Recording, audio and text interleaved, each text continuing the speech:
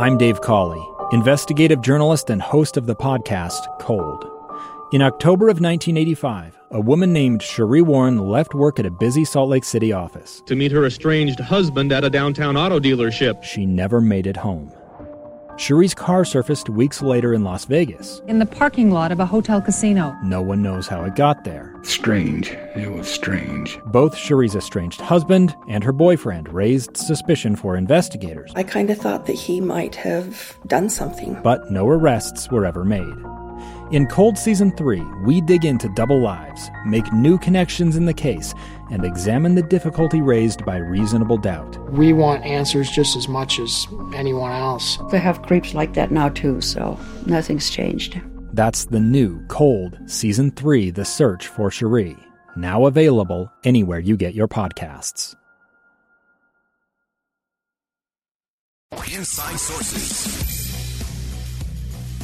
Welcome back, everyone, to Inside Sources here on KSL News Radio. It's great to be with you on a Friday. Hope everything's going well your way. I am Boyd Matheson, and as we round out hour number one, we want to get teed up for hour number two.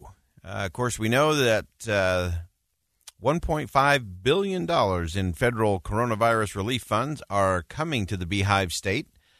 Debate is already beginning on how that money should be spent, and Governor Cox this morning on several of the national cable stations gave some hints and some direct responses in terms of where he thinks that money ought to go, or a big chunk of that money ought to go.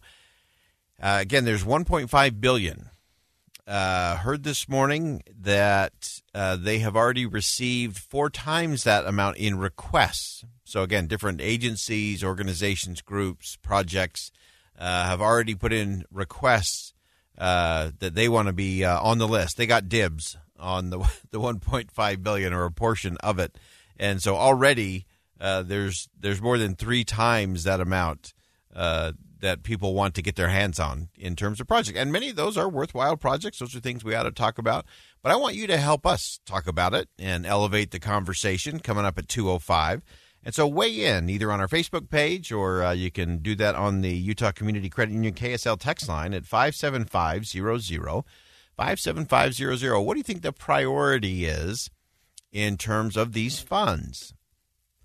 Now, I will say, and we'll dig into this a little deeper in hour number 2, we're in a good spot. This is money that we were not expecting. And because the state of Utah has been fiscally responsible, we can actually be very selective in terms of how we use these funds. Many states are just in such a hole and so deep in debt that they're going to have to use whatever federal funds they get to just bail themselves out. And so once again, Utah is in a great position, a strong position to do something different when it comes to this money that's coming to the state through the coronavirus relief funds. And so what will we do with that? It's important that we're strategic about that. To me, this is not about just, hey, this is free money. Let's just divvy it out to friends and family plan or to our favorite pet project. This is where we can be strategic. And Utah is so far ahead of the country in so many ways right now, really poised to lead out. And as I often say, not just lead out here nationally, but internationally as well. And so how we spend this $1.5 billion and how we use it, how we apply it, how we invest it matters. Because if we squander it, we get no real advantage out of that.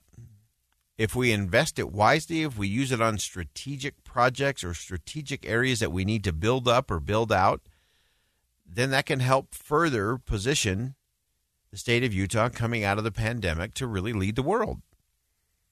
And so I think these are crucial conversations. These are vital decisions. We know there'll be a special session of the legislature talking about this, making some of these decisions. And so we're going to find out what that looks like, what that spending looks like, where it could be spent. But I want to know where you think it should be spent. And let me just say this as we continue this conversation, that we had an interesting conversation, if you missed it last week, with Greg McEwen, who is the author of Essentialism. And as you all know, I love to learn. It's part of the reason we love to have guests on this show, because I always learn something. And when you weigh in, I learn something. And the thing I learned from Greg McKeown last week is this idea of priorities, plural, is not what it was intended to be. He shared that the word priority goes back, I think, to around the 1400s, if I'm not mistaken. And he said when it was originally used, it was singular. It was priority, the most important thing. And sadly, what we've done over time is we have expanded that and expanded that and expanded that until now we talk about priorities as if we could have 100 priorities. And guess what? If everything's a priority, nothing is a priority.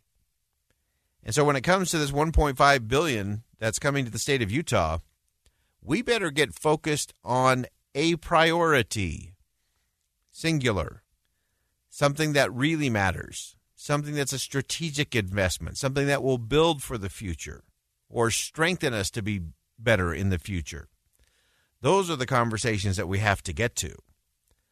And so I don't want to see this hodgepodge of we're going to toss a little bit of money here, we're going to toss a little bit of money there, and we'll try to do a little of this and a little of that. That will squander a real opportunity. I always told organizations when I was doing my consulting work around the world that focus always precedes success. Focus always precedes success. And it doesn't matter whether it's government spending or corporation objectives, individual goals, community purpose. You got to be focused. Focus always precedes success. And often when it comes to spending, we don't do that. In fact, we do the opposite of that. We get a chunk of money and we say, okay, let's divvy it out. What would be fair? Always a horrible place to start. It doesn't work that way. It's not fair. So rather than saying, well, let's give 10 million here and let's see what this group can do with, another 5 million or maybe 100 million here. Let's give them a little bigger chunk. And on and on and on they go. We talked about this yesterday. This was a text chain I was part of during the president's speech this week. And the idea was raised of, what if you got those people in the room? And this was an exercise I love to do with departments within organizations. And say, okay, rather than just going to beg for your usual allotment of money, why don't you start by what is your outcome? What's the desired result? Because if you understand the outcome and you begin with the question, how could we possibly achieve that outcome if we didn't have any money at all? And you would get incredibly creative if you had to deliver that result with no money at all. And then you can build up from there and say, well, what if we had this much? Then what would we do? And what would the outcome be? Always focused on the outcome, not how much money can we get and spend. As we know, we often have really reverse and perverse motivations in spending. In government, if you don't spend it, you lose it and you don't get it back in the next budget cycle. That's crazy thinking. That validates bad behavior rather than good behavior, strategic behavior. So focus precedes success. We should start with what is the desired outcome of this department, this agency, this group. What do they have to deliver? What can we hold them accountable for? And then ask the question, what if we had to do it with no money? How creative could you get? How different would the plan be based on that? All right, join the conversation. Where do you think the money should go? What do you think the outcome should be? Stay with us here on KSL News Radio. I'm Boyd Matheson. Great to be with you on a Friday. Stay with us. Coming up 2:05, $1.5 million is coming. How will it be spent? Help us decide. Coming up next. It's the story of an American held in a dark Venezuelan prison. Then all of a sudden they all kind of lined up. they pointed their guns at me. And this is the point where I thought, I'm going to die today. I'm Becky Bruce.